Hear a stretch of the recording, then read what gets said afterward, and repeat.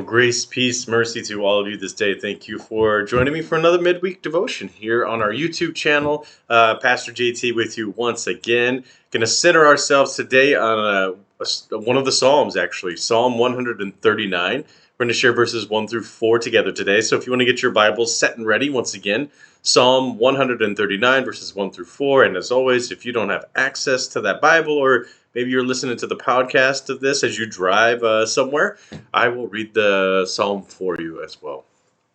Let's begin with a word of prayer. Good and gracious God, and through Jesus' life, death, and resurrection, you reveal to us this promise of presence, to be with us, to dwell among us. May we trust that promise each day of our lives. We pray this in Jesus' name. Amen. Well, if I said, God is watching, how would you feel? Would you maybe be a bit concerned? Or would you be glad-hearted? And we live in a time where it feels like pretty much everything is under surveillance, right?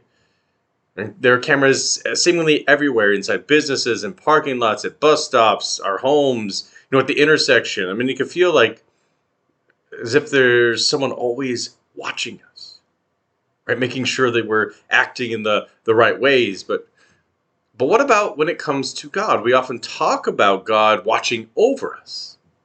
Right, but what do we mean by that?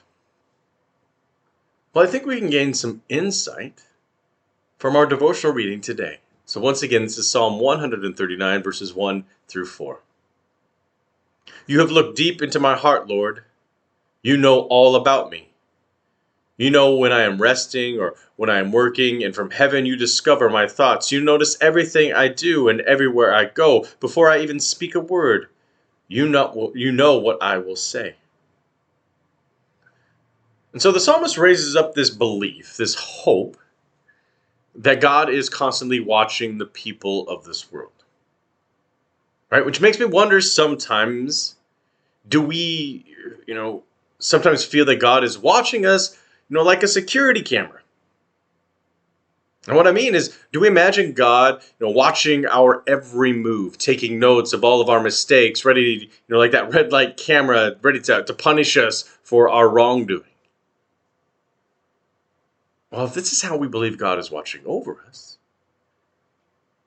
that God has us under a microscope, examining and evaluating every little thing we do, then we will likely live our lives with a sense of fear.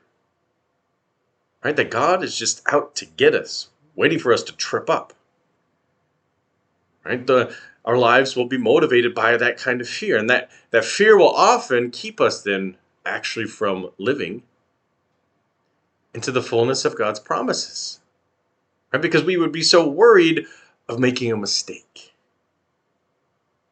And I wonder, have you ever experienced that fear, your fear of failure or messing up, that it somehow is keeping you from doing something, trying something, risking something? I know that has happened for me, but my fear, has kept me from something. And I would guess that somewhere along the line, it has done that for you as well. But that's not the kind of God the psalmist really is describing. The psalmist is not describing this, a gotcha kind of God. But rather, this God the psalmist describes is an intimate God who knows us better than we know ourselves. A God who loves us so deeply, with whom we can struggle and argue and confess our darkest secrets and be forgiven and be renewed. And so, yes, God watches over this world, but not from that perspective of exacting judgment and punishment on it. But God watches over this world rather as a guide, as a means to empower the world. God watching over the world, it shouldn't instill a fear in us. Rather, it's a promise that intends to set us free.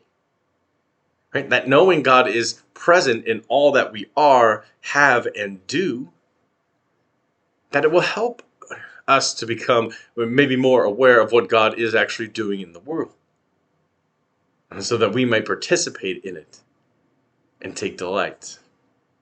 Well, thank you for being here with me today. Let us bring our time together to a close with a word of prayer.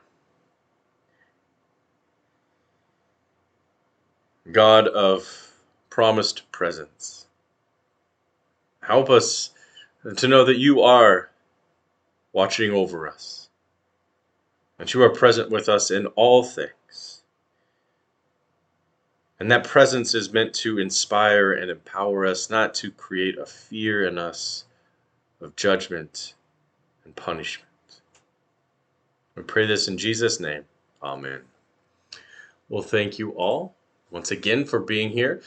We'll be back at it next week. I hope you have a great and wonderful day, and I hope soon that the sun starts shining. That would be nice too. Well, God bless you all. Have a great rest of your week.